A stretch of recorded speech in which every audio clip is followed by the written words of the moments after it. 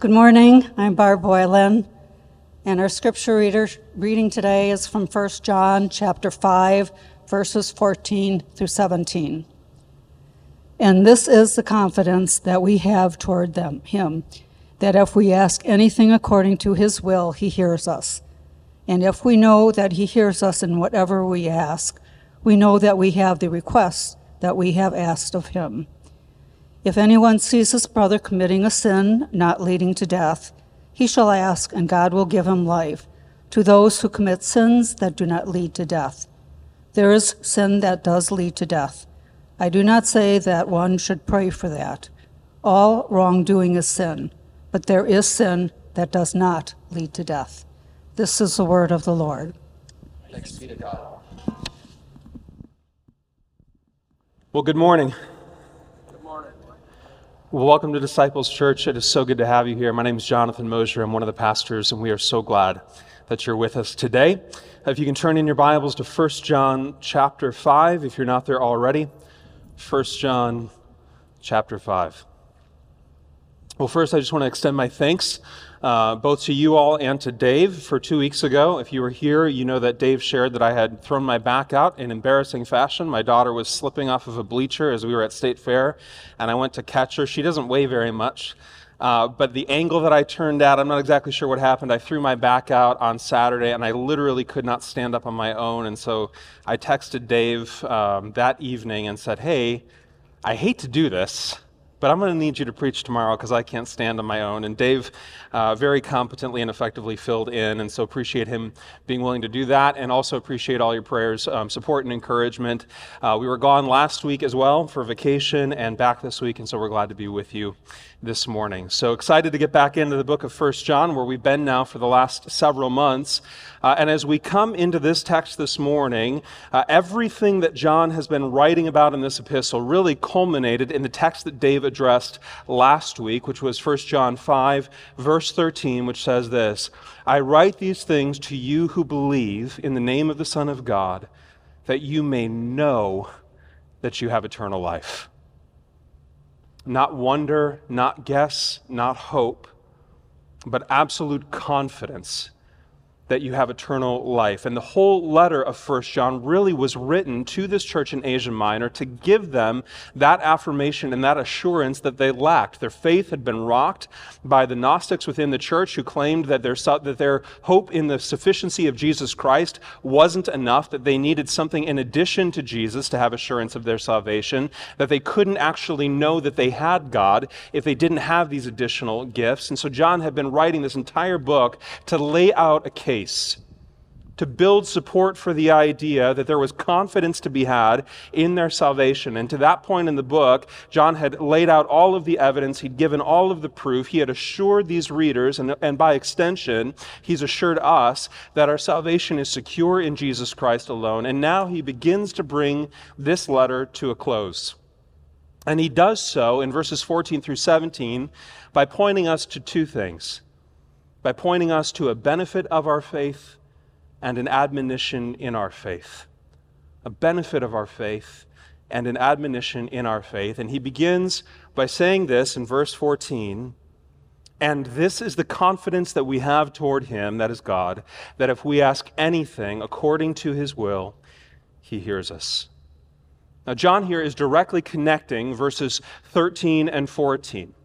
He's saying, because of what we know to be true in verse 13, that because of the faith that we have in the name of the Son of God, we have eternal life. He's saying there's an inherent benefit that comes from that knowledge and from that assurance. In other words, if God in his grace showed his love to such an extent that he was willing to provide eternal life through Jesus Christ, willing to give his own begotten Son, this Son with whom he had shared eternity past, perfect, unbroken harmony and relationship for eternity.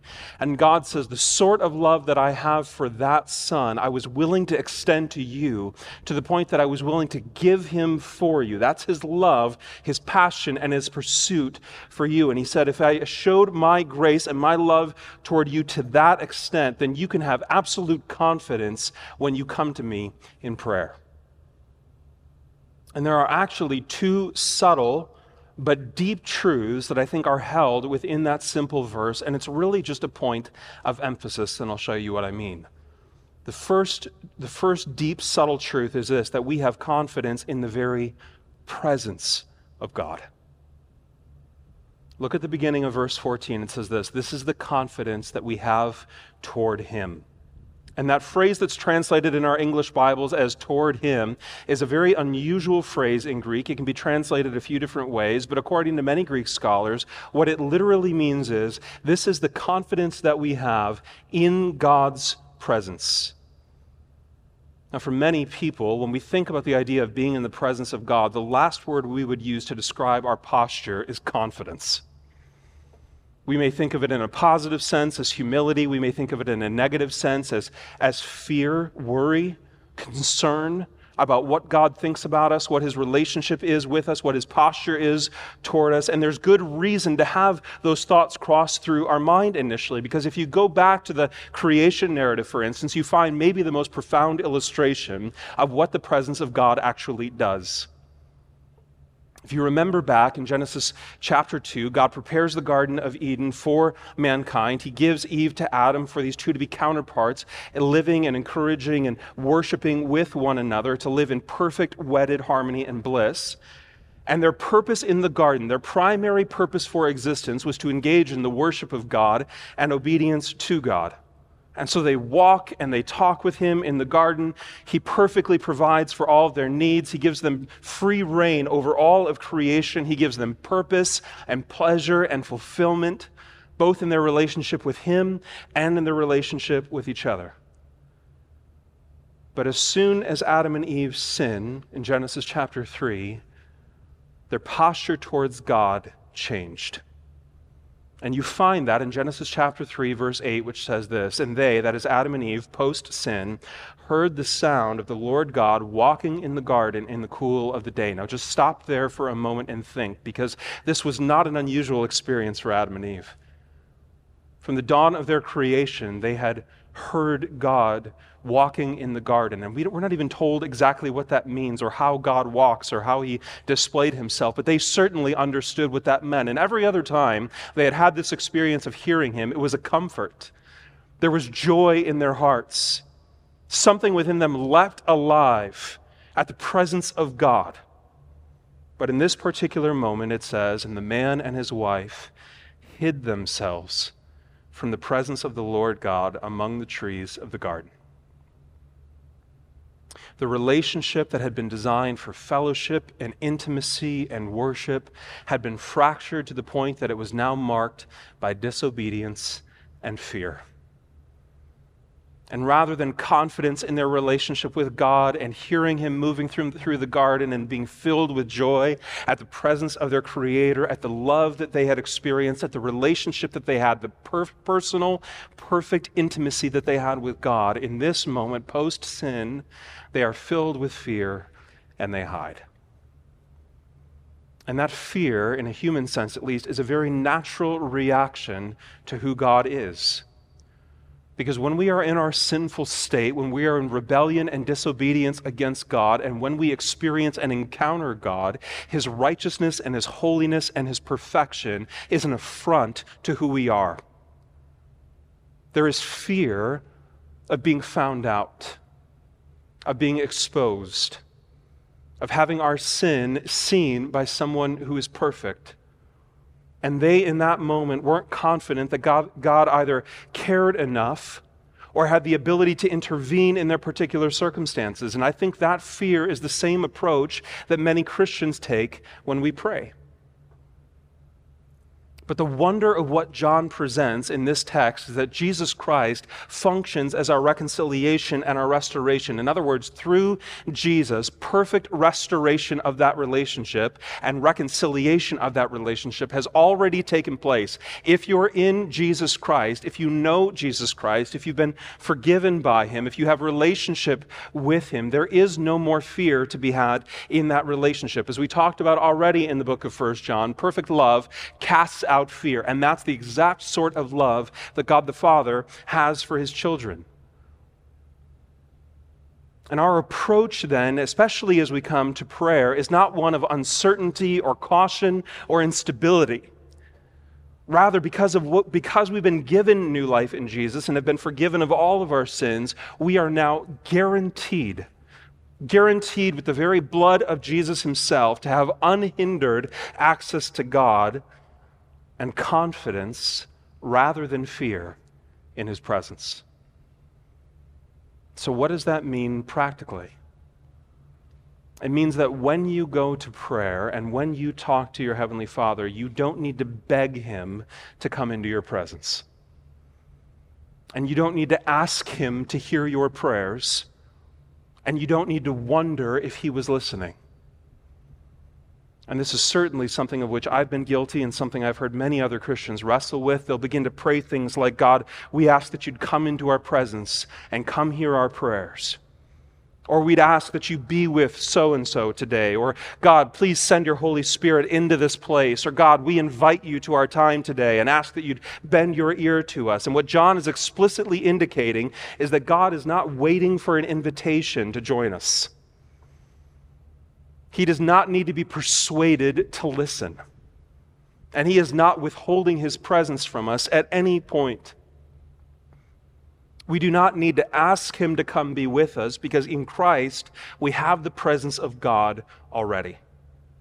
This is what David indicates in Psalm 139 when he prays, I can never escape from your spirit. I can never get away from your presence. If I go up to heaven, you're there. If I go down to the grave, you're there. If I ride the wings of the morning, if I dwell by the farthest oceans, even there your hand will guide me and your strength will support me. I could ask the darkness to hide me and the light around me to become night, but even in darkness I cannot hide from you. To you the night shines as bright as the day. Darkness and light are the same to you. But the beauty of the nuance of this very simple phrase is that not only do we have confidence in the very presence of God, but because of Jesus Christ, we have confidence in the very presence of God. Do you see the subtle distinction? I tried to make it clear. Not only confidence in the very presence of God, but confidence in the very presence of God. In other words, we are not like Adam and Eve, cowering and hiding because of our sin.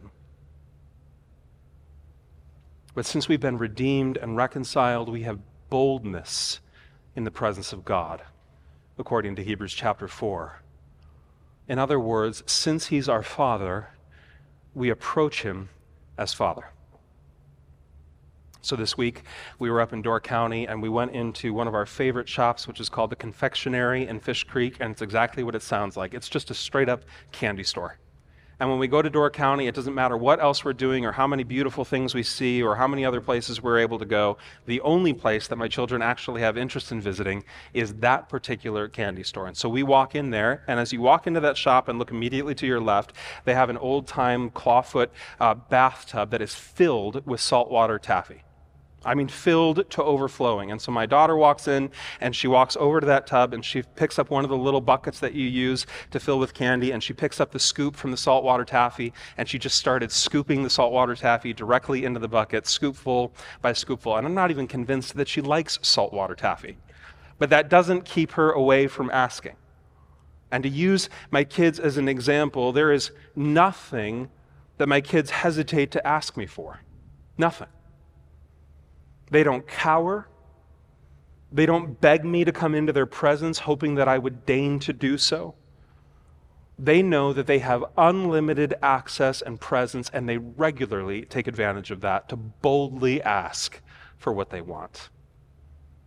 And if that's true of me as a sinful father, as a limited father, how much more true is it of a God who is perfectly loving and unlimited in his reach?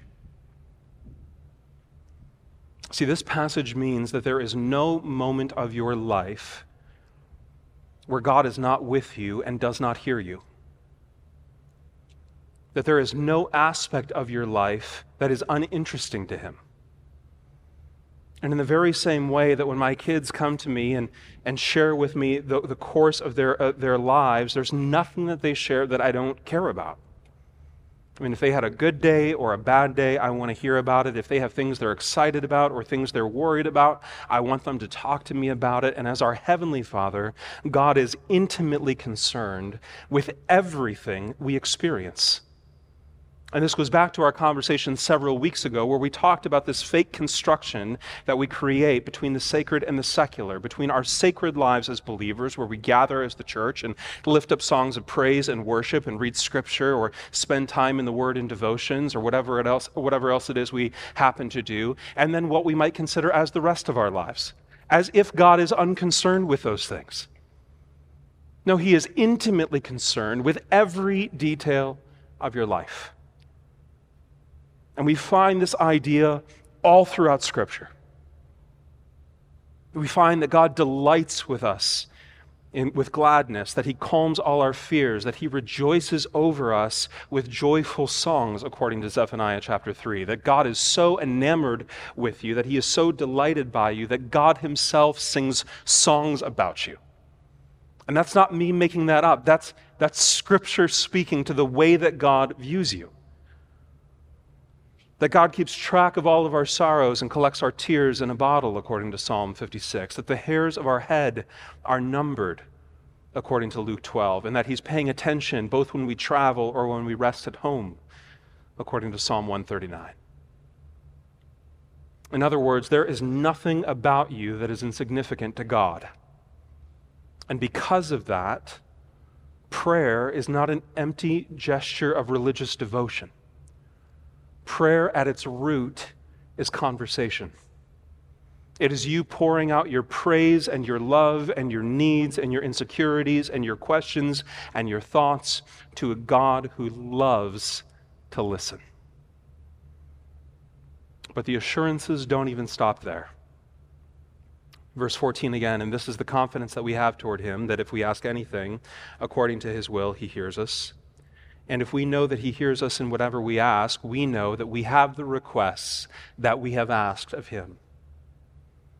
So we are assured that He hears, and we're assured that He answers every prayer.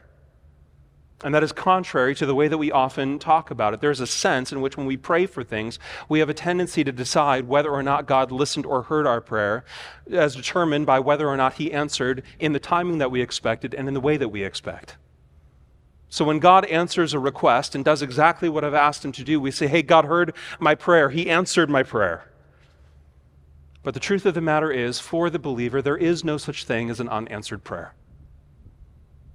The prayer may not be in the affirmative, and the answer to that prayer may not come in the timing that we would hope or expect, but He always answers.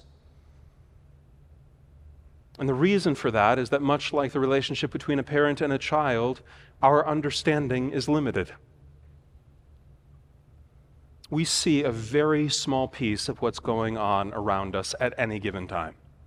And we do the best that we're able to do with the information that we have at hand to make determinations about what seems best or what seems appropriate or what seems most helpful. And with the information that we have, we often go to God and ask for Him to intervene in a very particular way. And listen, there is nothing wrong with doing that. But part of the reason that when we pray, we often say things like, God, if it would be your will, we would ask that you do X, is not because we're hedging our bets in case He doesn't answer the way that we'd hope or in case things don't work out. No, it's an acknowledgement that our view is so limited and our assumptions aren't always right. And we don't always know what's truly best in a given situation.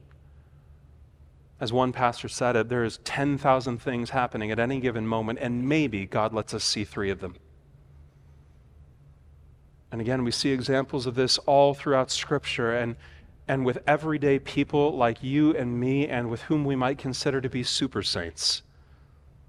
We see Paul, for instance, praying in 2 Corinthians chapter 12 after having been bothered by a thorn in the flesh. We're not told what that thorn in the flesh was, but it was so substantial that it had become a matter of serious prayer for Paul. It was so disturbing to him, so distracting for him, that he went to God and he said, God, would you please remove this thorn from my flesh? And the answer comes back in 2 Corinthians chapter 12, verse 8, as Paul writes it, 3 times I pleaded with the Lord about this. That word literally means to beg. He is on his hands and knees begging God to intervene in this particular way that seems best to his own limited human understanding. He says, I pleaded with the Lord about this, that it should leave me. But God said to me, my grace is sufficient for you, for my power is made perfect in weakness. Therefore, says Paul, even though God did not grant the thing that I asked, I will boast all the more gladly of my weaknesses, so that the power of Christ may rest upon me. For the sake of Christ, then, I am content with weaknesses, insults, hardships, persecutions, and calamities. For when I am weak, then I am strong. And you get a little bit of insight into exactly what it was that Paul was experiencing as you read that verse. Because when you look through the list of things that he says he is going to be content with, they are the exact sort of things that we would pray against. Weaknesses and hardships and persecutions and calamities. He says, these are all things that I'm praying that God would intervene in and change on my behalf. And yet, if it's by God's will that those things are allowed to remain in my life, I'm going to be content in it, because in the middle of my weakness, there is strength, because I'm dependent fully upon God's grace. And if that doesn't convince you, Jesus Christ himself has a prayer that is not answered in the affirmative. Because as he's in the Garden of Gethsemane and as he's praying to his Father on his way to the cross, he says this, my Father, if it be possible, let this cup pass from me. Nevertheless, not as I will, but as you will.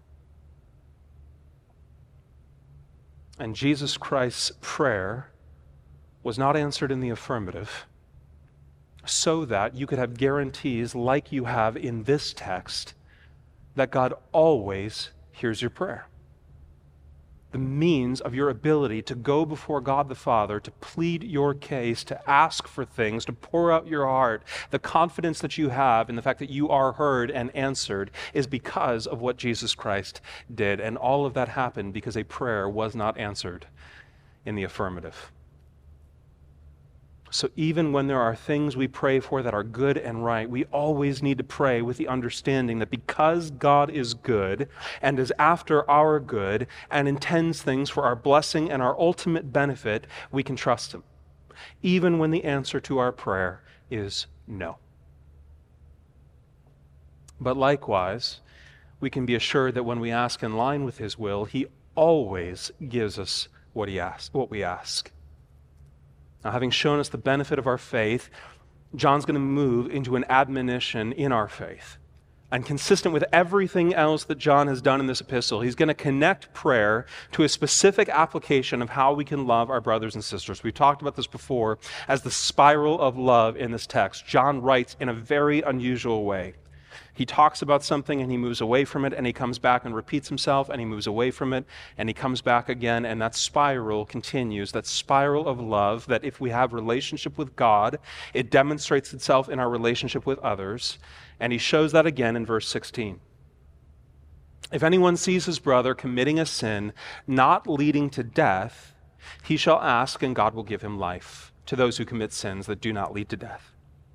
There is sin that leads to death. I do not say that one should pray for that. All wrongdoing is sin, but there is sin that does not lead to death. Now, this rather confusing couple of verses has led to all sorts of misunderstanding, and it's led to all sorts of theologies that have built up around what it actually means. But what immediately comes to mind for most of us probably is, what is this sin that leads to death? Because I want to make sure that I'm not guilty of that particular one. Can we just get that out of the way right away so that we can move on to the rest of the text? And there are all sorts of answers that different people in theologies and churches have come up with over the years. So some traditions view sins through the lenses of venial sins and mortal sins. For instance, if you grew up in Roman Catholicism, or if your experience has been within that tradition, that language will be very familiar to you. And venial sins within that tradition are viewed as the sort of sins that damage a relationship with God, while mortal sins are the sort of sins that destroy a relationship with God. So, for instance, theft might be considered a venial sin in that tradition, something that damages one's relationship with God, but of which someone could also be forgiven, whereas murder is considered a mortal sin, something that quite literally may not be able to be forgiven by God.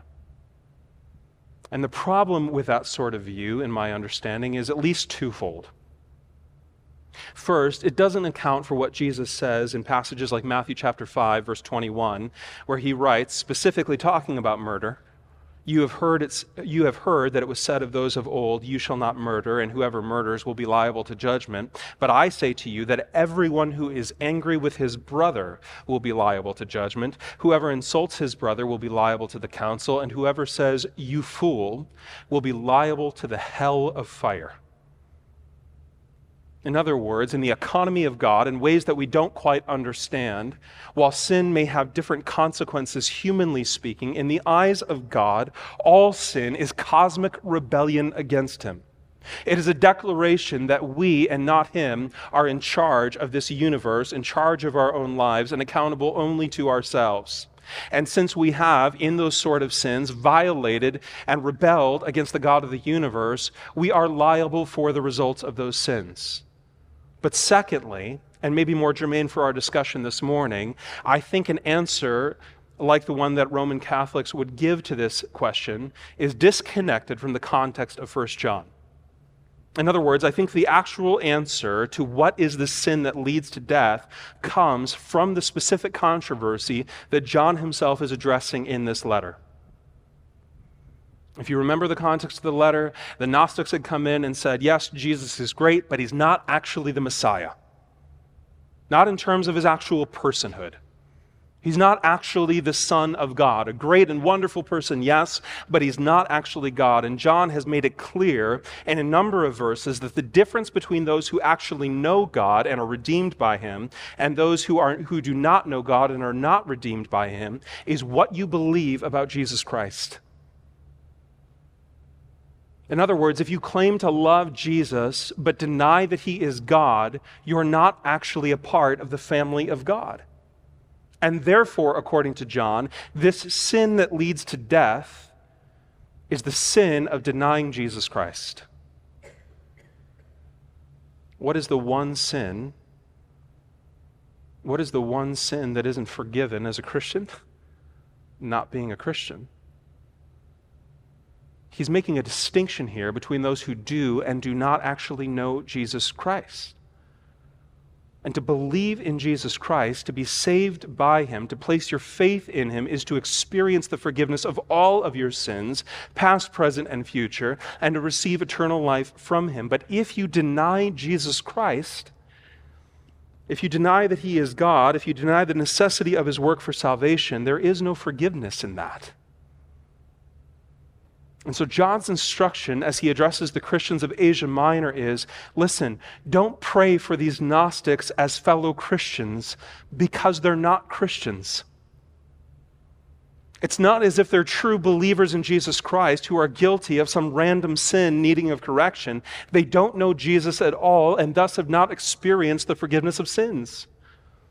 In other words, what they need is not spiritual correction. What they need is spiritual resurrection. But, says John, as he lays out a very common scenario, let's say that you were to see a fellow believer struggling with sin in their life. They're a true believer in Jesus, they know Jesus, but they're sinning and they're disobeying God. For that person, says John, you need to pray. And that answer seems so simple, and at times doesn't seem like it's quite enough. But this prayer, says John, is so effectual that you can be assured that God will intervene and continue to lead that individual on the path to life. And this is an important but underestimated aspect of prayer because it reminds us of both what we are to do and what we are not to do when we see brothers and sisters fall into sin. And it's really an attitudinal difference. See, the tendency of many Christians is to view themselves as the sin police. My job is to constantly have my eye on you, and when I see you astray, my job is to change you or fix you or convince you. My job is to put you on blast if you don't respond the way that I like. But whenever the New Testament addresses this idea, the call is never to judge or to punish, but rather to restore. This is what Paul says in Galatians chapter 6, verse 1, when he says, "Brothers, if anyone is caught in any transgression, you who are spiritual should restore him." And not only restore him, says Paul, but restore him in a spirit of gentleness. That when brothers or sisters are in the middle of sin and we see them in the middle of sin, our attitude is not judgment or how could they or who do they think they are or how dare they or what terrible people they are. Our spirit is to work towards restoration with a spirit of gentleness, with an attitude of humility, so that we ourselves are kept from falling into the very same sin. And I think this text in 1 John and the text that I just read from Galatians are sisters in a way. Because here, John says that my responsibility when a brother or sister is sinning is to pray for them. And why that answer? Well, I pray because the same God to whom I'm praying is indwelling that fellow believer. In other words, the Holy Spirit always works through conviction and restoration and not through condemnation. Always. And we talked about this at length several weeks ago, the difference between conviction and condemnation. But conviction from the Holy Spirit always leads us to restoration. It always leads us on the path of grace. It doesn't lead us further into ourselves, into self-hatred or self-loathing or self-abuse. It leads us on a path of grace and restoration. And I pray, not only because the same God to whom I'm praying is indwelling that fellow believer, but I also pray in order to keep my own attitude and my own heart humble. Because when I make too much of my role in the life of somebody else, or presume a role that only the Holy Spirit possesses and I do not, inevitably what I'm going to do is put myself in the place of God and open myself up to sin. The sin of judgment, the sin of Pharisaism, the sin of pride, the sin of gossip. And third, I pray because I am assured, according to this text, that God will answer affirmatively and restore. Assured of it, promised it, guaranteed it. And that is an amazing thing that we give short shrift to. There are a whole lot of prayers in our life that we are not guaranteed will be answered the way that we ask them to be answered. But there are a few that we are guaranteed of. James guarantees us, for instance, that if we ask God for wisdom, he will give wisdom. That he responds to that request in the affirmative every time. And this text is another one of those. That when you see a brother or sister sinning, you pray for them because in and through that prayer, in ways that we don't understand and can't comprehend, God uses the prayer of the saints to lead on the path of life, brothers and sisters. That we are able to walk alongside brothers and sisters who are struggling with sin, confident that because they belong to God, he will in fact intervene, convict, and restore. And I think the reason we don't always go to prayer first is because we assume it's either too passive or too ineffectual. In other words, at the very root, we assume we can do God's job better than he can do it. But if we not only are commanded to approach brothers and sisters this way, with this sort of love and in this attitude of prayer, and by the way, that would be reason enough, we are also assured of its effectiveness. And to do otherwise is to rob God of his glory and his timing. See, just the same way that we assume God has not answered our prayers just because he hasn't answered affirmatively, we also assume that God's timing just isn't quite right. He's not working quite quick enough for our comfort, and therefore it's up to us to make it happen. But I would ask this, how much more healthy and helpful would we be as Christian brothers and sisters if we stopped trying to play the role of the Holy Spirit and instead trusted the Holy Spirit to do what only He can do, and in the way and the timing that He would deem best. See, to trust God with the hearts, lives, and behaviors of fellow Christians is to remove the burden from your own back and place it onto the only back strong enough to carry it, and that is God Himself. But listen, you can only do that if you believe that God is good. And if you believe that His timing and not your own is always better. You see, brothers and sisters, in prayer, we have at our disposal the tool of communication and communion with the God of the universe. The God who not only sees and knows the future, but is in the future. A God who is not limited in the ways that we are limited, who understands what is going to work best for His glory and for our joy, and yet we let that tool of prayer lie untouched, or worse yet, try to use it to manipulate and cajole and force His hand.